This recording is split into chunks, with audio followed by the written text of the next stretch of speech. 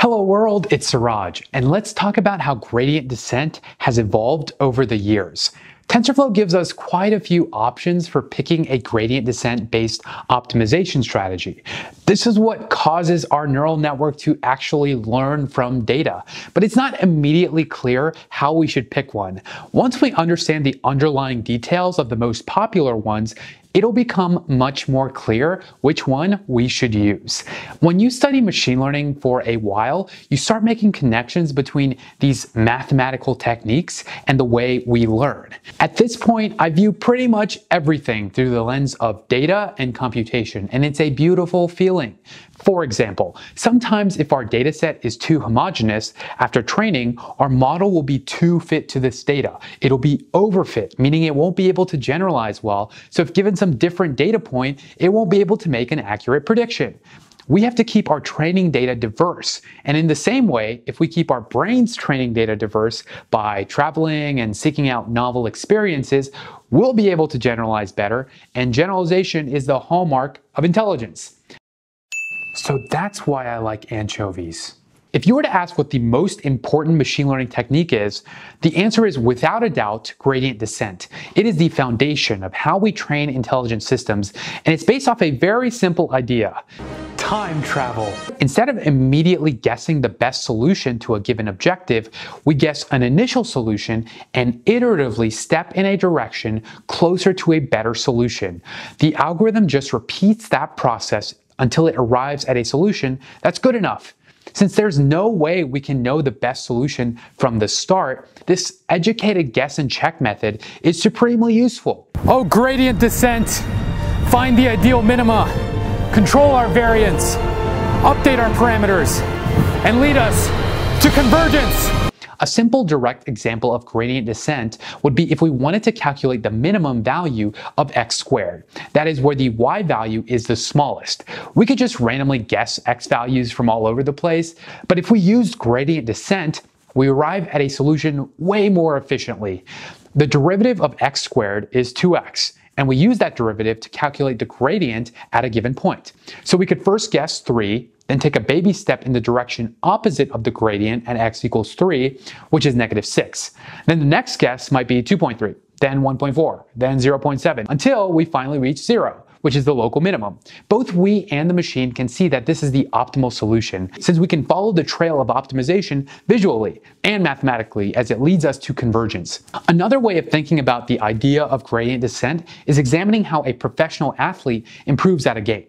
As long as there is some objective function that can be measured, like the number of wins in a season, and some data that contributes or detracts from that function, say passes, number of three-pointers, steroids, that player can iteratively take baby steps in his routines after analyzing the data to improve. So to decide which of the gradient descent optimization techniques we should use in our model, let's learn about the various discoveries around gradient descent over the years. Traditional gradient descent computes the gradients of the loss function with regards to the parameters for the entire training dataset for a given number of epochs. Since we need to calculate the gradients of the whole dataset for just a single update, this is relatively slow and even intractable for datasets that don't fit in memory. So to get around this intractability, we can use stochastic gradient descent.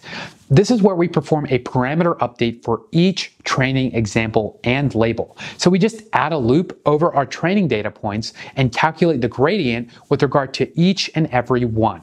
These more frequent updates with high variance cause the objective function to fluctuate more intensely. This is a good thing in that it helps it jump to new and possibly better local minima, whereas standard gradient descent will only converge to the minimum of the basin that the parameters are placed in.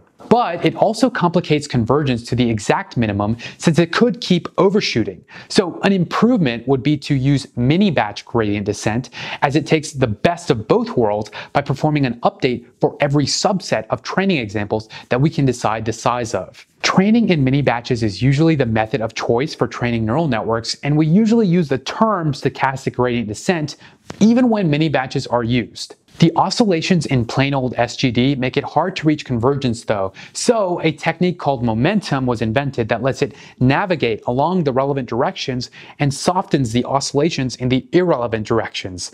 All it does is it adds a fraction of the direction or update vector of the previous step to the current step, which amplifies the speed in the correct direction. So it's just like momentum from classical physics. Thanks, Aristotle. When a ball is pushed down a hill, it accumulates momentum, meaning it gets faster and faster. In the same way, our momentum term increases for dimensions whose gradients point in the same direction, and reduces updates for dimensions whose gradients change direction. This means faster convergence and reduced oscillations. But a researcher named Yuri Nesterov saw a problem with momentum.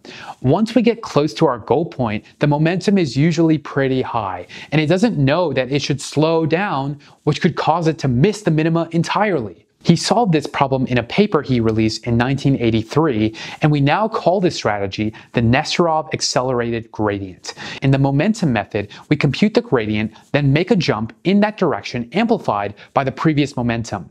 In this method, we do the same thing, but in a different order. We first make a jump based on our previous momentum, calculate the gradient, then make a correction, which results in an update. This more anticipatory update prevents us from going too fast, and we're more responsive to changes. So this idea of more dynamic learning, of adapting our updates to the slope of our error function, is a good one. Perhaps we could apply it to our learning rate as well. Good ideas are good. That's what ADAGRAD does. It stands for Adaptive Gradient and allows the learning rate to adapt based on the parameters. So it makes big updates for infrequent parameters and small updates for frequent ones. It uses a different learning rate for every parameter at a given time step based on the past gradients that were computed for that parameter. This means that we don't have to manually tune the learning rate. Its main weakness, though, is that the learning rate is always decreasing, since the accumulation of squared gradients in the denominator grows because each added term is always positive.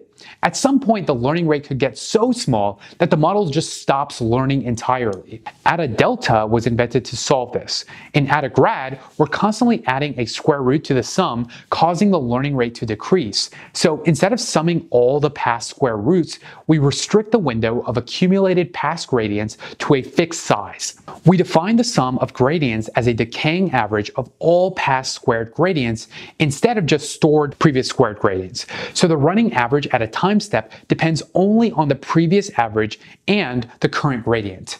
So now we're getting somewhere. We're calculating individual learning rates for each parameter, calculating momentum values, and we're preventing a vanishing learning rate. What could we possibly do to improve here? Sprinkle in some adaptive momentum. Since we're calculating learning rates for each parameter, why not also store momentum changes for each of them separately? That's what ADAM does. It stands for Adaptive Moment Estimation. We calculate the first moment, the mean, and the second moment, the uncentered variance of the gradients respectively.